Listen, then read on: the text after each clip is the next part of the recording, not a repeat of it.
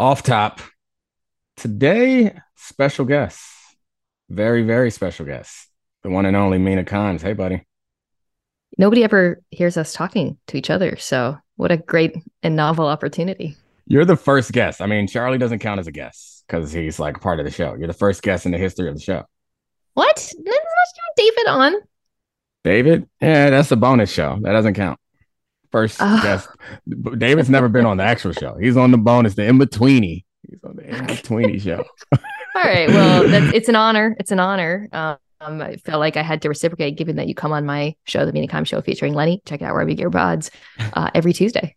I think anybody who's on this show already knows about your show. But anyway, the reason why you are here is not a great reason, or I mean, it's the Deshaun Watson thing. And reading about it, it seems like we all in media kind of have the same feeling as like, guess we got to deal with this now. I know. That was kind of the text I sent you this morning that precipitated this conversation. Is like, how are you going to handle this? I don't exactly know the right way to handle it. I think ignoring it is, or just pretending like it's another day, another game is the wrong way, obviously. So, I mean, I guess the first question, the first kind of topic I think is important to dive into is just kind of recapping, I guess, where we are and what got us to this point. And so please correct me if I miss anything. But the major points of this are Sean Watson wanted to get traded. Then the allegations came out, and he ended up sitting out without ever being on any official list or having any suspension. The grand jury decided not to go with any criminal charges, which gave the green light, and we can talk about whether that was a good thing or bad thing. Gave green light to all the teams to go after him. He then signs with he rules out the Browns, but then signs with the Browns because the Browns offered him a fully guaranteed contract before civil case or settlement or punishment or any of that is determined. All through this process, there are more and more women, which I think the number got up to 26 women who made allegations of, I guess I never even said what it was. It's like sexual assault allegations throughout this process. Um, he gets a suspension, he appeals, and the league appeals, ends up with 11 games. Here we are today.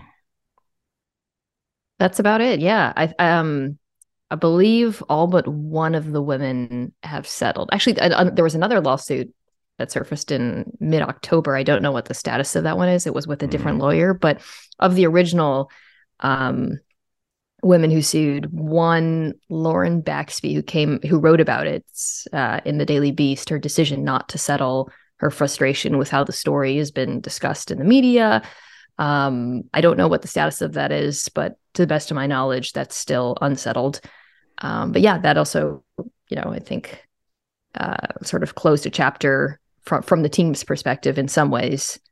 And yeah, that is where we are now. I just what you just said though at the end, which is you didn't say what it was. That's kind of be kind of my first question is how is this going to be represented during football games? It has been brought up a couple times thus far this season, but the first time I think it was during a Thursday night game. There was talk of his suspension, but the announcers didn't say why he was suspended. So I'll be very curious to see in this first game, obviously against Houston, where there's it's a pretty potent game since that is his old team that he wanted to force his way out of. I'll just be curious to see how it's discussed because that's something that I think we can talk about the media and how they struggle to cover the story. That's something that has really been an issue with football for quite some time is how these types of stories are discussed during games. Yeah, I think that's probably where we should focus. And I guess this is how you become part of the problem, or I become part of the problem. Is like you start to paper over these things and just say the allegations or say his name and not what he's actually accused of. And I think I think Busby is planning on the lawyer who's representing the women, including Baxley, is planning on bringing the women to the game, which I thought was interesting because that brought into my mind like, will they show them? And my guess is probably not.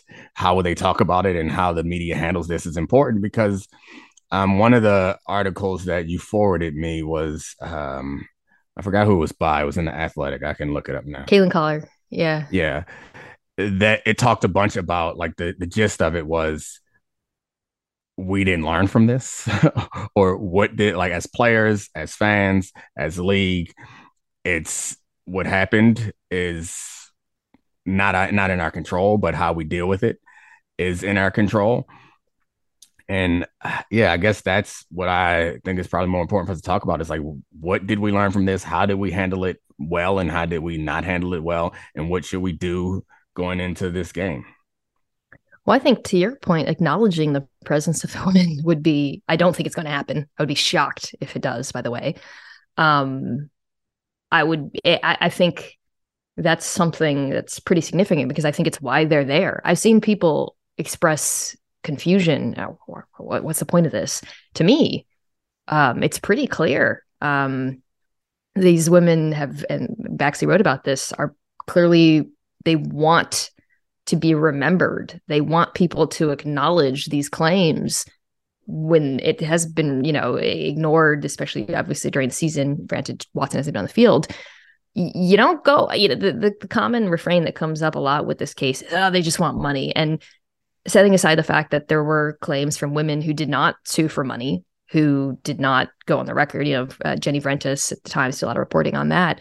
To me, like this is, you don't show up for something like this after you've settled the vast majority of them because you want money. I'd be curious to hear what they have to say, why they're there. But from the outside, it seems to me just a desire to remind people of what happened in the face of like a willful forgetting. And I guess I don't want to be like too like navel gazy, but like I think us figuring out how to handle this is part of the reason why I text you this morning. And part of the thing that's important to me is like, I want to handle this properly. I want to do my part to bring the attention that needs to be brought to this at all cases. And I think you and I had another text, or this might have been a phone conversation a few weeks ago, just in general about how it feels like when you are a minority that you have to take these opportunities and you can't pass, and it feels like an obligation often, and like in this case it falls on you like as a woman in football and like one of the most prominent women in football. It's like, I'm sure, because I know I feel this is like when there are issues with Black people, it's like, all right, I got to I felt a bit of relief with the Jeff Saturday situation because I was like, I'm just gonna tell people he's my friend, and I do not feel like if anyone else wants to jump out there and fight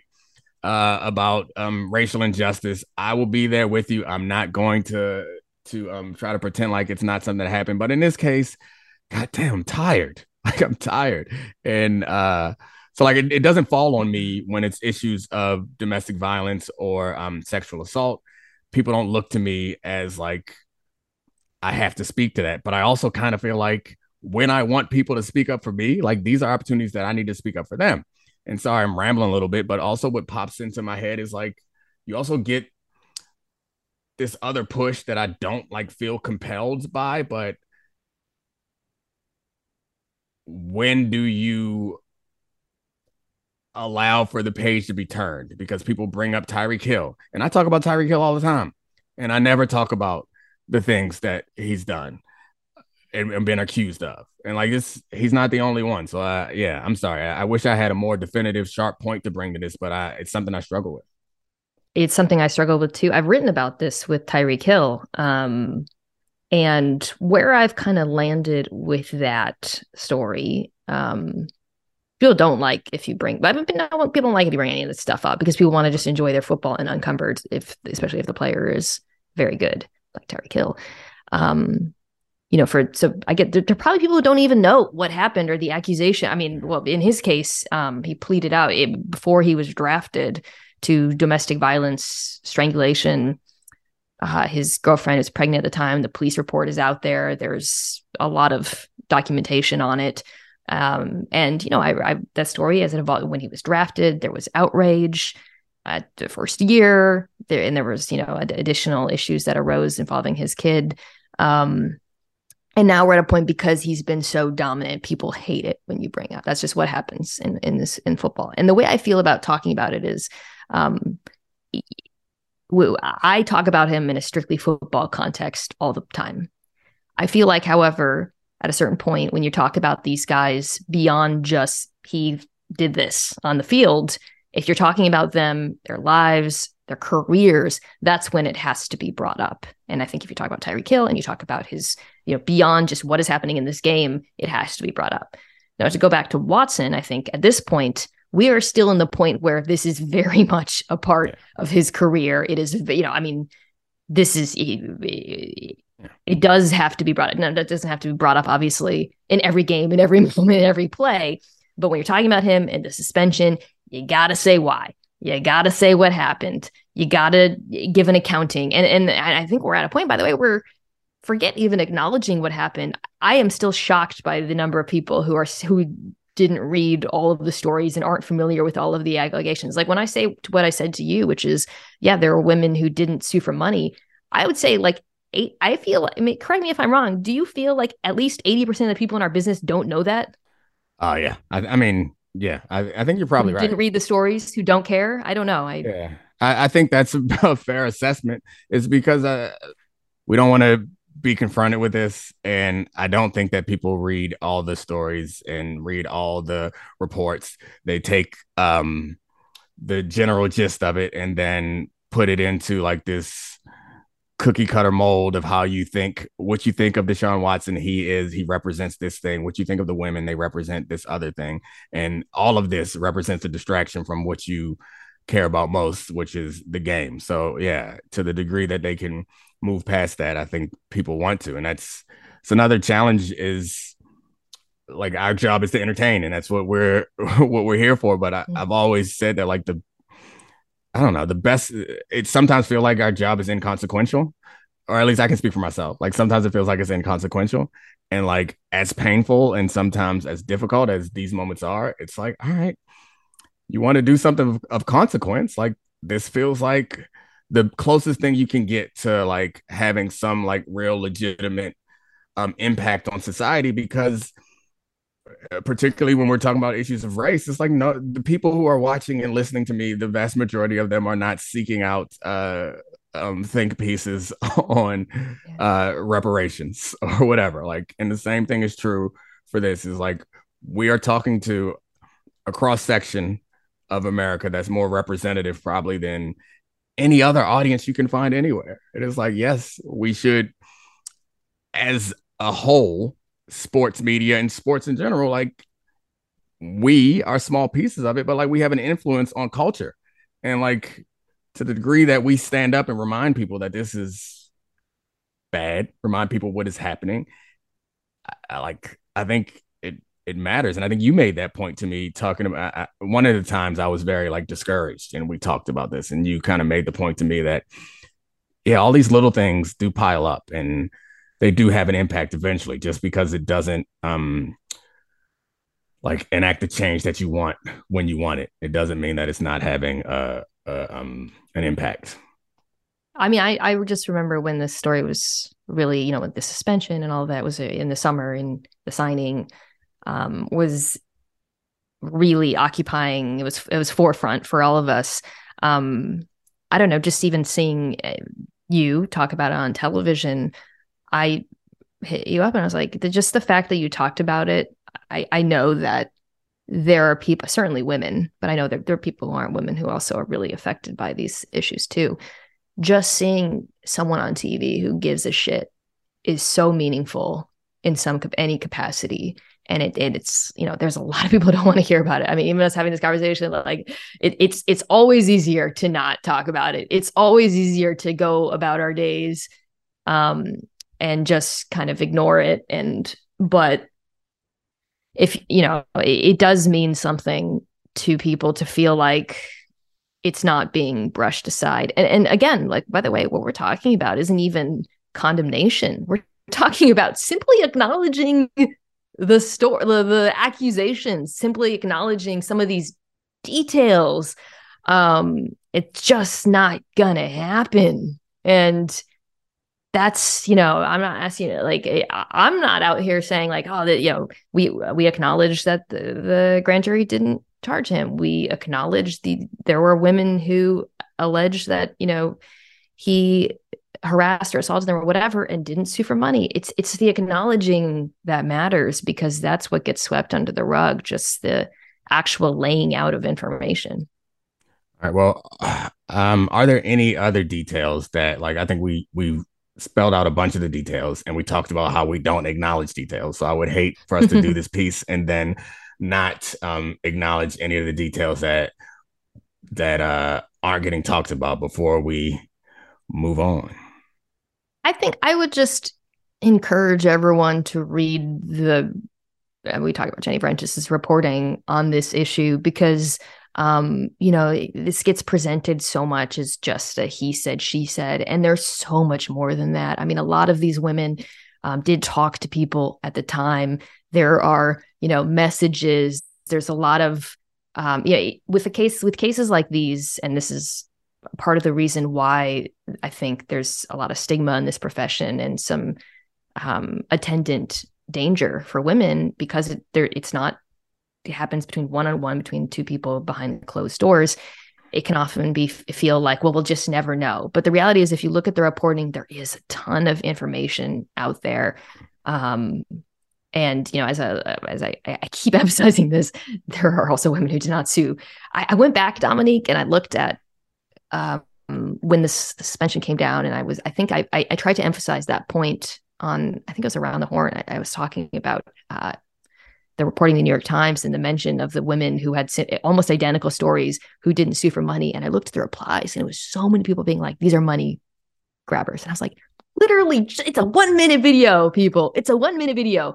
So that's kind of why I keep stressing that, because I just can't, I feel like that has not gotten home with people. And that is not to, confirm guilt or innocence. It's just information that I feel like was not out there.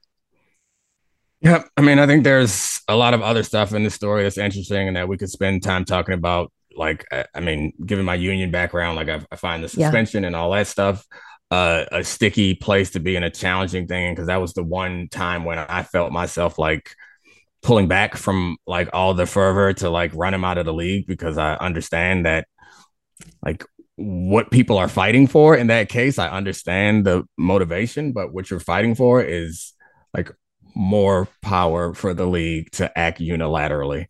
And that is never a good thing, because there will be a time when that's different. But I mean, I don't think we need to waste any time talking about that. And honestly, I'm not sure that we need to waste time projecting how good he's going to be or what he's going to do on the field. Like, I do want to ask you though, how you plan to talk about him on the field, because that's something that I haven't quite figured out myself. So like, I did my pod this week. We didn't talk about this game because it's the Texans and the Browns, but there's a chance that he'll play in meaningful games. I mean, Jacoby Brissett did hold down the fort way better than I expected, which make this team, I don't think they're likely to make it to the playoffs, but they're going to play in relevant games. I don't know if they have any night games. God, you got to think the NFL would be smart enough not to do that. But prime time, yeah. But my question for you is like, okay, let's say you're on Get Up tomorrow and you're asked to talk about Deshaun Watson's debut.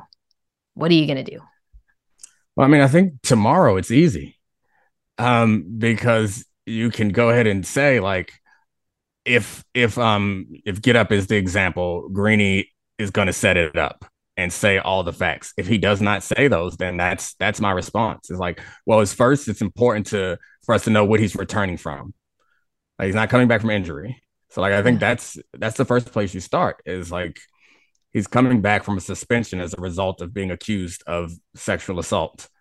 And I think if part of it is like, if anyone who is setting this up, I think has to do that. If that's done, then I feel like it's done. I don't have to do that then. So I think it's important, and we have pre-show meetings and all this stuff. I think and I'm sure, I know you're outspoken in all those. I think it's important that whoever the host is, like, yeah, you have to set this up, and Laura does a great job. And then she's really good at that. Yeah. Yeah. And then you guys can feel free to like, we can get into the analysis. all you want. I think the harder question to ask is like, when do you stop? Because some people feel like their job is done, or some people feel like the job is done after this one game. And yeah, there is no actual cutoff, but I guess to your Yeah. point earlier is like when you're talking about on the field, you're talking about on the field. When you're talking about life and career, that's a good line. Tone is the other thing though. So that's where it's going to be. I'm just speaking perfectly like just from the heart for me. That's where it's going to be tricky for me because I don't know. I love watching football players do amazing things and I like to feel or like to believe rather that comes across in my analysis. Like I know like if you go back and watch me talk about Deshaun Watson before all this, I was dazzled. I was like, oh my God, this magician, look at him do that. And so I'm like, damn, let's say not now, but let's say in a year when he comes next year, let's say he returns to form, I'm not going to go and rehash the details when I'm talking strictly on the field. I know that I'm not going to. When I talk about his, to your point, when we went to what we've discussed, when I talk about who he is in his career, I will. But like, how is it going to feel? How am I going to sound? Can I take joy in the football? Or will I just be pretty cut and dry? This is what happens. I don't know, Dominique. Like, I have no idea how that's going to feel. I do. I was trying to figure it out for me. Is like I do with Tyreek Hill, and I Yeah. think part of that is because I wasn't in media when that was I wasn't as involved when that was a big deal, and I didn't feel entrenched, And so like my true introduction to Tyreek Hill was like he was balling, and like I don't know, it reminds me a lot of the conversations that people have about like artists, music artists, is like um The art and the artist. yeah, when I listen to Michael Jackson, like I don't, and for whatever reason, maybe I have so many memories tied to it, but like I'm not a big music guy. I don't listen to music on my own very often, but like when Michael Jackson's on, like I don't feel repulsed, you know? And there are plenty of artists that I don't like, so it's easy to not Mm. listen to them, but I'm thinking of artists that I do listen to, I do like, but like when R. Kelly's music comes on, like honestly, it's more like you just like I think also because a lot of his music the lyrics are very closely tied to like some of the things that he's done, and Yeah. like I'm like, oh, this ain't right.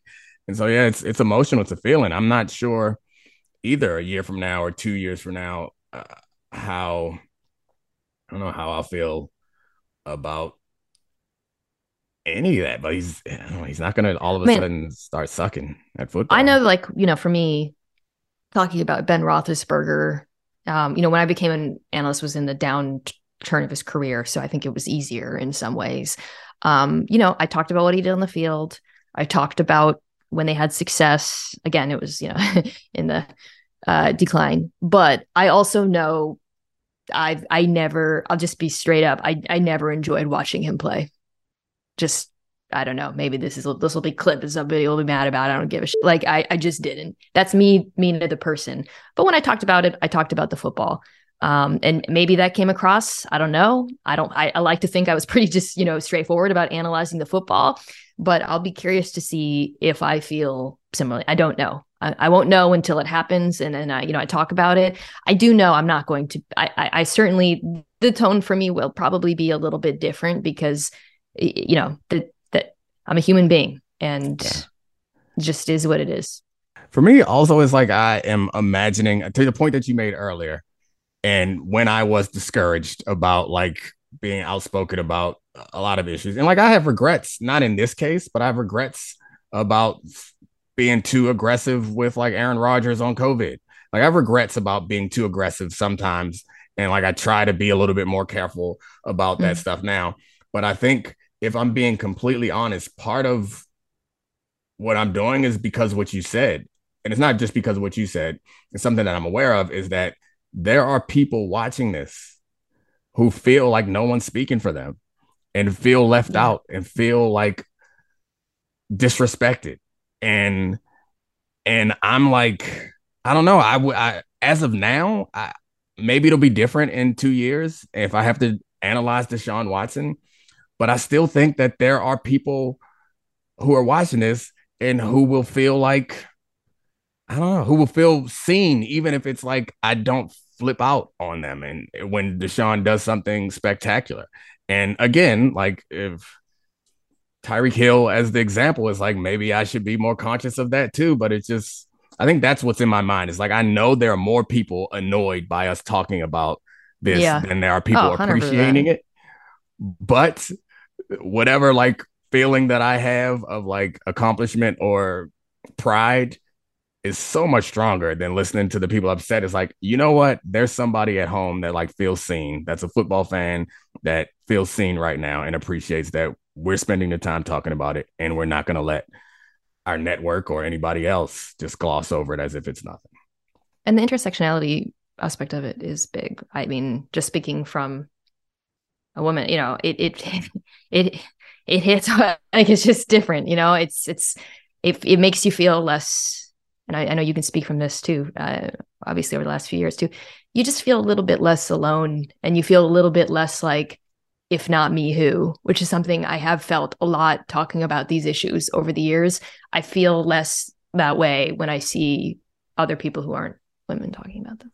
The race part of this too is something that like comes up is like, I was over the top for Deshaun Watson because he's a black quarterback and he was doubted coming in, and he was doubted for the black quarterback reasons. And then like you brought up intersectionality, like that's, yeah, the women in this are like women and minority women and all that stuff. And Deshaun Watson, I've said before that one of the best things about this job is like older black men stop me on the street and like, ESPN. yeah, they call me ESPN and they're like, keep doing your thing, young blood. Keep telling them what they need to hear. It's like I represent them, and it's a similar thing in that those voices weren't heard for such a long time, or not Yeah. feel like they could say the things that they're supposed to say. But with Deshaun Watson and with Kyrie Irving, sometimes is a portion of that group. Uh, they don't want to hear it. They Yeah. just don't want to hear it, and it's a tough place to be. And I mean, it's a weird place for me to act like I'm trying to get some sort of sympathy here, but we're talking about No, like no, how all this I stuff get is. it. It's like very, very personal. Fortunately, we're in a place where there are plenty of black quarterbacks for me to champion right now, or I don't know about plenty, but there are enough. But I do just like, I don't know. No, it's kind of like I don't know, like uh of being like a politician and being like, well, how does this go with my base or whatever? It's just kind of, Right. it's Yeah. like a It's weird, nature. that's It's human maybe nature, I guess. right. Yeah. No, I hear you. I hear you on that as well. Yeah. I don't feel that same amount of pressure just because the people who consume it, like, my audience is pretty similar to your audience, Yeah. for the I most know. part. I mean, I love my female listeners, but they're the minority, so it's, in some ways, yeah, I think we both know how things will hit or kind of the reactions we'll get a lot of the time. And I think to kind of, this has been very navel gazing, but whatever. A lot of this is like in deciding how to talk about, when to talk about whatever, is to your point, knowing that it's not, it's you're going to get a negative reaction from certain people and being okay with that. Yeah. But I mean, the one of the things that has made me feel better about all of this is that it does feel like we're not alone, or at least Yeah. I hope that you feel that, because I know how it feels when they play Ask a Black Guy, something happens and people call me, and it's like I feel for a moment like I feel alone, but I always know that you're coming through eventually to support what I said on a different show, a different platform.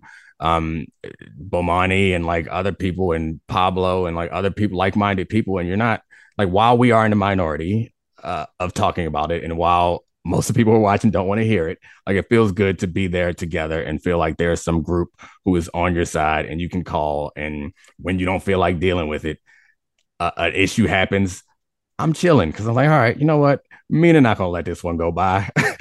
I don't have to get on the internet and fight everybody for it. So for whatever it matters, I appreciate Ah, you and oh, thanks. everybody else who is doing this stuff. And I do appreciate you, but you also annoy me because you do it in a way that makes me feel like a coward. And then I'm like, damn it, I got to step up, be more You're the aggressive one like doing a Lamar. podcast on this week. I didn't. Yeah, like, well, I don't know. I think like just navigating this as it goes, picking our spots, figuring out what's important to say. What you just said, by the way, but something that you the fact that a lot of these women were not white is another thing that I think has been lost in all of this. So just remembering these important details and then doing what, again, just to bring this kind of full circle to what we started with, what the reason why these women are going to the game, is to just remind and acknowledge and to some degree validate. So I think it's pretty important that you're doing that.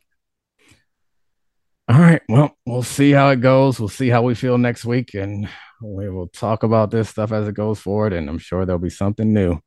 And anyway, thanks again for joining us, or for joining me, and thanks Christina and Addie for making this happen.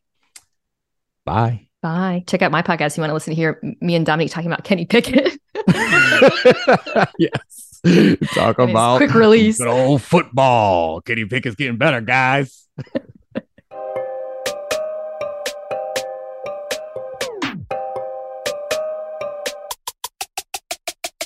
This is the Dominique Foxworth Show. All right, so you know who is not looking forward to see Josh Allen is New England Patriots. So we got a good Thursday nighter, or an interesting one at least. It may not be close. Their playoff game, that was the last time they played, right? The playoffs last year? Yeah. And Josh Allen threw for 6 touchdowns on them. So maybe this game might not be close, but it's at least interesting. It's one that I want to tune in and watch.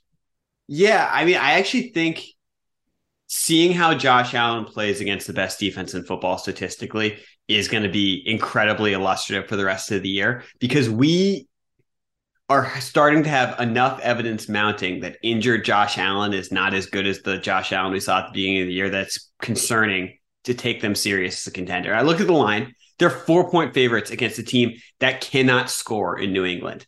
And so Vegas agrees that this is not the same Buffalo Bills from earlier in the season.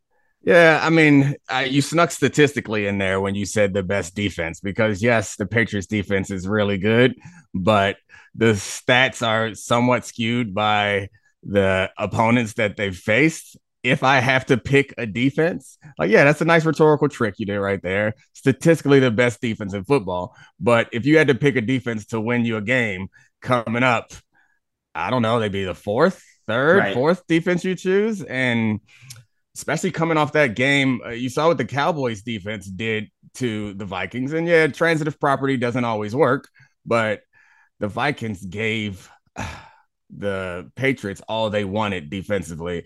And the Patriots were actually better offensively than we expected. But I rewatched that game this morning and did a little bit of film study. You might have saw the tweet that I sent out about double coverage, because I really wanted to watch the Patriots Vikings game from the coach's film angle, because I wanted to know or get a feel for how the Patriots going to go after Stephon Diggs, because I think that matters a lot.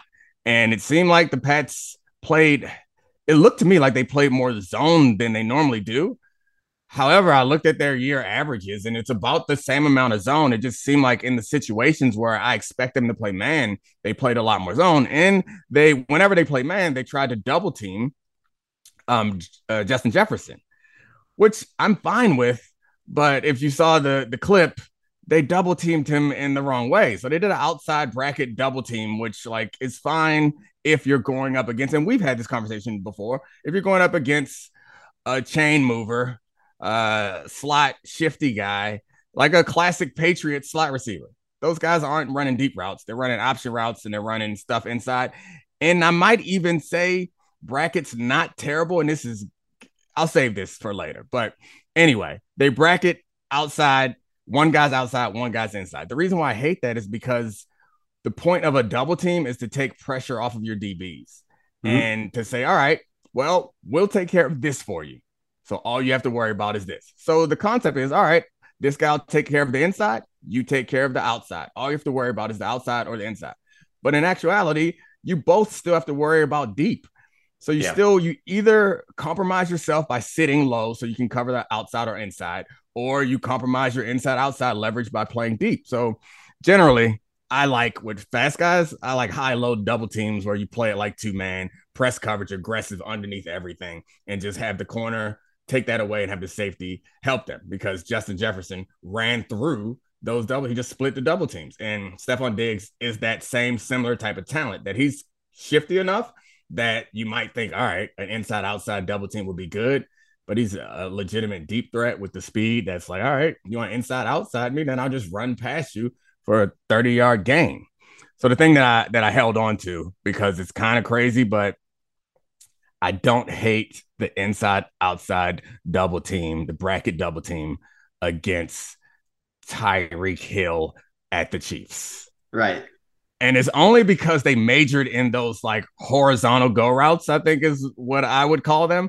Is they were over routes, but he was so damn fast that they turned into go routes. And so it gives you a head start. But if you do that a lot, what happens to you is like what happened to the 49ers in the championship game is you over cover that and he cuts back the other direction and he's going to be just as open. So it's a flag football play at that point. Yeah. There's no perfect answer for these type of receivers, but the Patriots don't do that. And on third down, I guess I get it, because you're like, all right, they're going to go to the sticks on third down. They're not going to try to blow the top off of this. But it looked to me like a guy like Justin Jefferson has the ability to convert. And I would assume that Diggs has the same thing. Right. And so I have a couple. I think looking at the Bills is going to be more interesting than looking at the Patriots. I think we sort of know what the Patriots are, even though we got the best Mac Jones game of the season last week against the Vikings. I think we know that they're somewhat limited right now. They're in that group that has major flaws before they can become a contender again. But first question I have is, what do you expect Josh Allen to look like in this game? And I'm not like don't predict the stat line, but I'm saying, do you think he's going to incrementally get better or worse against a defense like this? Because right now he's been sort of, in my mind, he's been sort of stagnating at someone who's 90% of what he was earlier in the season, which still makes him better than almost everyone other than Patrick Mahomes. Yeah. So I'm stealing this thought from some quarterback. I don't remember who said it, but I heard a quarterback saying how this injury could be more difficult on the short and intermediate accuracy than it is on the deep stuff. And I'm not exactly sure the physics of it all, but just letting it rip doesn't hurt as much as like trying to be accurate and put some touch on it. And it like, that seems to pan out when you look at the way that Josh is playing, is like overthrowing checkdowns and missing like tight end routes, but then darting a seam in clutch moments. So I guess I expect to see more of that.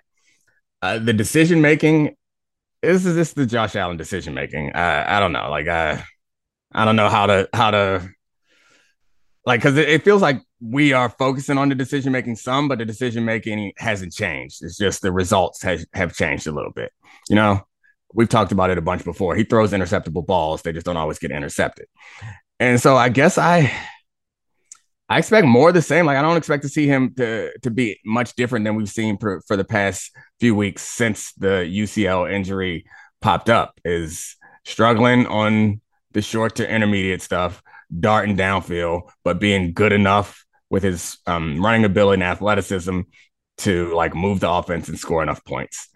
This the superpower, I guess, for this Patriots defense, and that's why that clip jumped out to me of them running through the double teams. The superpower of this Patriots defense is their flexibility and their intelligence, and Judon. And they have young corners. I think one of their corners, the Jones boys, Jack is still playing. He's the better one, right? And Marcus, I think, is a little hurt, who's not as good. And so they're going to have to put Jalen Mills in there and figure some things out. So I don't think I'm not. Gabe Davis has had big games. Been super up and down. Been disappointing for the last month or so. That's the point, is the answer. And I think Jalen Mills may not be up for the job, but I know traditionally we see Belichick teams, when there's a top receiver, put his best corner on the bad receiver and put and double team the other receiver. I'm not sure that you can do that with Jalen Mills as a corner and with Gabe Davis as a receiver, because Gabe Davis is a type, which I think is more suited for Jalen Mills than Jack Jones because of size and physicality. So I don't know. I think it's probably a waste of time me trying to predict the Belichick scheme as much as it's just looking at matchups. And the Dawkins injury, tackle, offensive line is important because Judon, for the past couple of years since he's been with the Patriots, has been a problem. So figuring out an answer there. And losing Von Miller and Gregory Rousseau, like injuries hampering his ability, matters a lot for the Bills defense, but not this week. The three things I'm really interested in seeing are one, if the Bills can score in the red zone, because that's like the one area their offense has really struggled this year. And if they can do that against a very good defense that's going to be well prepared in the Patriots, that's going to be a very encouraging sign, even though they sort of own this team. Two, I want to see the Bills defense basically with a banged up secondary and not as good of a pass rush. I want to see how Belichick handles that. And if he lets Mac Jones throw the ball downfield, which is something he hadn't done until last week. But if Belichick sees that as a weakness, that's probably something to notice. And also, if Ramondre runs all over that team, which might be what they want, could be interesting. Yeah, I mean, that's the best strategy for all the reasons, not just for like strengths and weaknesses, but I guess the injuries to the Bills secondary and Trey White coming back off of ACL is not going to be Trey White of old yet. Maybe that makes sense, but they want to shorten this game. They want to keep the clock running. They want to do that against most teams that don't have a quarterback that can go crazy. I wonder if, I guess I wonder how they definitely want to force Josh Allen to have to pick you apart all the way down the field. I feel like they might welcome those opportunities because I think they believe that they can create turnovers. And I don't know. Offensively, they're definitely going to run the hell out of the ball. On the other side, I think they're just going to probably – they play so – I'm sorry. I'm rambling because I'm trying to talk myself through the right answer, which I can't really predict. But they play more aggressively in the secondary and on defense than I think that a lot of teams play. It's not as much too high on early downs. And maybe they'll do – even when they do play zone, it's more cover 3. Sometimes it's cover 4, but it's not very much – from my watching, it's not very much cover 2, which I kind of feel like is what you want to do to force him to check it down. So, yeah, we'll see that. I don't see them changing very much. They'll just challenge him to be accurate with a bum elbow. I really hope that somehow the Patriots get an early turnover and touchdown and we see a 0 pass attempt game from them. It's distinctly possible after last year with Max 2 for 3. That would be the ideal. That'd be the most fun outcome. Not as it's going, but afterwards to laugh at. So it would be like the Team USA game. Like we'd be on the edge of our seats. Like we're 6 minutes left in the fourth quarter, and every snap we'd be like, "Don't pass the ball! Don't pass the ball! Don't pass the ball!" There's some really good athletes on that team. Like I like most of us show up to watch USA soccer every 4 years, and like have always kind of like tacitly accepted the idea that our best athletes do other things. And if our best athletes played football, we'd be the best in the world. But that ain't the problem. I mean, I guess maybe they could be more technically coordinated. And I'm sure that there are some guys in other sports that are better athletes than some of the guys that are on that team. But they do not look outmatched. They look like they outmatch. I mean, even England, like they were running with Rashford. They were running with those guys. And it just like, I don't know.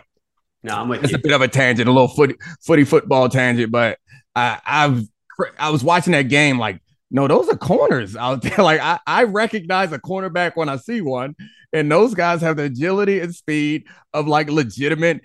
Had they been in a different situation, they could have been receivers and corners and all the things that we say that USA soccer doesn't have. Right now the issues with technical development, not athleticism in the US. Like it's like we need more soccer players who grow up, and there are multiple ways to do it. It's not like it's not like you just have to, be like Ajax and do total football where everyone grows up playing every position and they're skilled in certain ways. You can be like Brazil where it's through pickup soccer and beach soccer and playing on different surfaces. You can be like France where they play like 3-on-3, 4-on-4, 5-on-5. So it's like short area players like Mbappe. We'll get there. But the fact that we have the athletes is the start. Mbappe is sick. And also like every year the World Cup, I'm like driven to, when I see the European teams have success, I'm driven to like figure out where all the black players came from. Like I know that there are sometimes African immigrant families in there, but there's also like, I'm sure you know this better than me, there's like there's cherry picking that takes place where it's like, all right, we got some good athletes, we're fine, and we'll bring them up because it doesn't always match up with the fans. Did you see the BBC tweet scandal? You may not have saw it. So they won a game. They put one of their white players up on Twitter, and like fans in the BBC retweeted it. It was like, see, if we lose or draw, I bet you they put Saka up there. Then, of course, they drew, and the BBC put up a tweet of them drawing and put Saka lunging and missing the ball. It's like, man, good old racism in the heart. Oh, boy. Not great. Not great, but Netherlands going to whoop their. Can't wait for that one. We'll get there. It's in our bets. At some point in our offseason, we'll talk about like the way that one of my dream 30 for 30s or small podcast documentaries is how they started developing fun soccer players in Paris about 10 years ago. We could do an entire podcast episode on that at some point. I watched Mbappe versus France versus Tunisia, and like Mbappe didn't come in until the end. And special players, man. I just like special players. Like guys that you drop in there is like, oh, he's different. And he's that guy where he's like, oh, if I didn't know who he was, and you just drop him in there, it's like, oh, he's just like a hair faster, a hair quicker, a hair more creative than everybody out there. And we don't have that. Like I want the Brazilian model where we play on the streets and get creative and beautiful. Yeah, I mean, it's insane. Mbappe is going to end up being the all-time leading scorer in the World Cup, which is crazy to say now, but when he has 7 goals already and he's at 23, it seems inevitable at this point with how good that team is and how many games they're going to win. This show is sponsored by BetterHelp. We all carry around different stressors. I do, you do, we all do, big, small. And when we keep them bottled up, as I sometimes have had happen in the past, it can start to affect us negatively.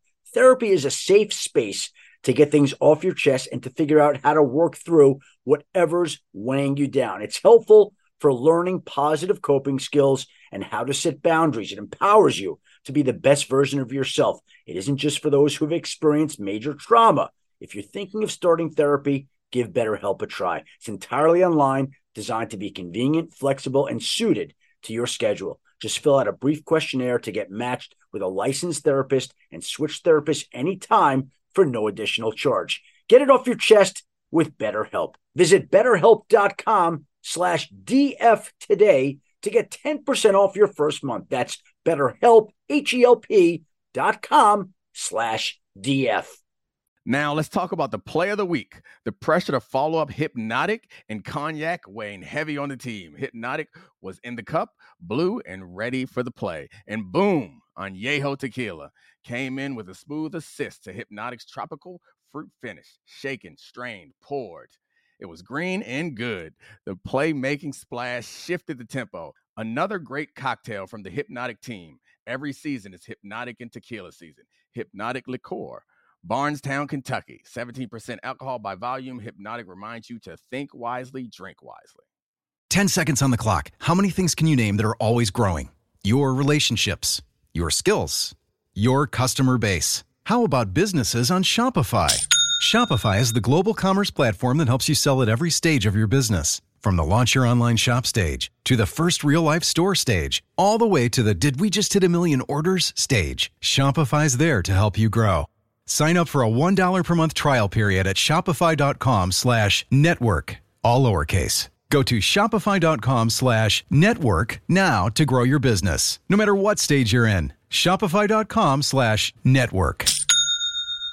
Hi, it's Mike Greenberg letting you know ESPN Bet is ready to take you through all the biggest sports moments this spring. The official sportsbook of ESPN has exclusive offers and markets from Scott Van Pelt, Stephen A. Smith, and me, plus many more. From the playoff intensity to finally getting out to the ballpark, there's no better time for sports fans. Sign up today. New users get a bet reset up to $1,000 in bonus bets if your first bet doesn't win. Download ESPN Bet today. What a play. Must be 21 plus and present in select states. Gambling problem? Call 1-800-GAMBLER. Terms and conditions apply. See app for details. Let's do some bets. Should we pick? I mean, I'm assuming you'll say the Bills are going to win. I assume the Bills are going to win. So there's not. I think the Bills are going to win this game. I would be cool. Like they can't mess around anymore. That's the other part about it. Like they're the 5 seed right now. They can't drop games, and they can't drop games to the Patriots. All right.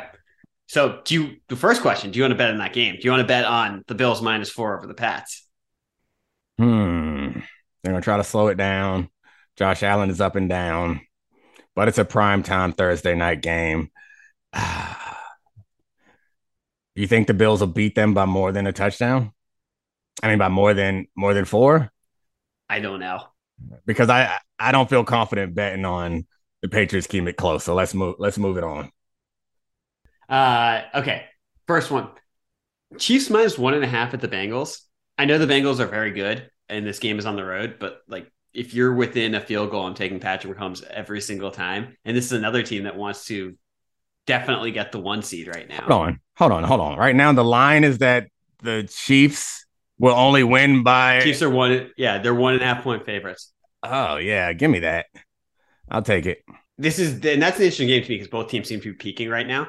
We gotta, before we go into the next bet, we gotta be honest with the people. Like we were on a hot streak at the beginning of the season. Like we got to like 4 over 500 at some point. Now we are 1 game under, so we need to come back. We're 15-16 on the year. We've had a tough last 2 weeks. Over the last 2 weeks, we're 2-6 on our bets. But we're still positive in the money because we went with a bunch of units on the bets that won and smaller units on the bets that lost because we're smart gamblers that way. That's right. And to follow up on that Chiefs bet, this one, odds are +850 on this, but same game parlay. If Patrick Mahomes have 300 yards and Travis Kelce to have 2 or more touchdowns. Hell no. I mean, that's so hard. 2 or more touchdowns to the guy that has 2 or more touchdowns every week. Yeah, it just feels unlikely. A good, smart defense. Yeah, keep it moving. The next one I have for you, the Commanders -1.5 at the Giants. This is probably the game for the wild card between these two teams. The Commanders are playing a lot better right now, even with the fighting Heineke's at quarterback and on offense. They're playing a lot better. Betting on the Commanders is tough. I like it, though. It's almost a pick 'em. I do think the Commanders are going to make the playoffs, and I think the Giants are going to fall short. This is a kitchen sink game, and the Commanders have more to throw before they get to the kitchen sink than I think the Giants have. So I think, let's go. Mandos, us 2 DC guys. Let's do it. This one is somewhat interesting to me because the Commanders defense is playing really well. I don't see the Giants putting up a lot of points in this game. Like with Saquon's been a different guy since he hurt his shoulder. He's more than 1.5 yards per carry less. I just don't see them doing this. The next one, road dogs, but the Dolphins are +4 against the 49ers, and I just think they're better. Am I wrong to think that the Dolphins are just better than the 49ers right now? No, you're not wrong. I mean, the Dolphins have a great offense. The 49ers have a great defense and a lot of great players on offense. The 49ers offense is just so unreliable to me right now. I hate this bet, honestly. We don't have to do it. It could be a stay away. What would you suggest? You suggest the Dolphins because they're getting 4 points? What I honestly, I put this one in because I thought it was the most interesting game and you could go either way. And I think it's worth talking about for a second. If we game this out, what do you think the likely outcome of this game 49ers is? Win. Is it a shootout? Is Kyle Shanahan? Okay, if you think it's the 49ers, if you think the 49ers are going to win this game, then we should absolutely stay away because it could. So unless you think they're going to win by more than 4. No. I think the 49ers will win, but I think it won't be. Yeah, I like this bet. Let's go Dolphins. Because this way if the Dolphins lose by less than 4, we're good, right? Right. And if they win, we're good. That's right. Yeah, I like it. Let's go Dolphins. Okay. We're in on the Fins. Okay, the next two I've got. I know you aren't going to pick against your man Jeff Saturday too much, even though he killed us last week, but let's just get it out of the way, even though it's bad odds. We're taking the Cowboys money line. They're beating the Colts. Hell no. We're taking the Colts plus 11. They won't lose by 11. We're taking both. We're taking the Colts by 11, and we're taking the Cowboys money line. The Cowboys are going to win, but not by 11. I'm with it. Okay, I like it. The next one we got, I'm fascinated by this one. Seahawks are -7 at the Rams. And like the Rams Bryce Perkins might be playing again. This team is really bad. They're getting blown out every single week. How do we feel about this game? Seahawks defense was a shambles last week against the Raiders. I don't like it. We got the Seahawks winning by 7 or more. Yeah, I don't like it. All right, we're dumping that bet. That's Rams fans. That's not a show of faith in the Rams. That's about the Seahawks defense. No. Y'all still stink. Yeah. The next one, Broncos Ravens, the under at 38.5. That's an incredibly low under. Low under. But we know the Broncos aren't getting to 18. That's a fact. Based on what we've seen all season, they're not getting to 18. Can Lamar and the Ravens get to 21? Yeah. Is the question. Yeah, let's bet over. Over. Okay. Yeah, right? I mean, we're locking in the over. No, never mind. I'm fine with it because this is incredibly low. In an NFL game, 38.5 points is an incredibly low over under. They're daring us. Yeah. It's in Baltimore too, right? Mm-hmm. Okay. Yeah. We can stay away. We can say, I'll put that. This is with the Bills and the Pats as things we're going to revisit at the end of this. Okay. And the next one, the last one, which I'm not taking no for an answer on. We have to do it. USA over the Netherlands plus 175. We're taking the USA money line. I believe that we will win. Yep. Okay. And now we have to hammer down on these last two. Do we want the Broncos and the Ravens over 38.5? Or do we want to stay away from it entirely? We've been getting killed by Russell Wilson. Last week, we just bet on Russell Wilson to even beat Sam Darnold, and he could not.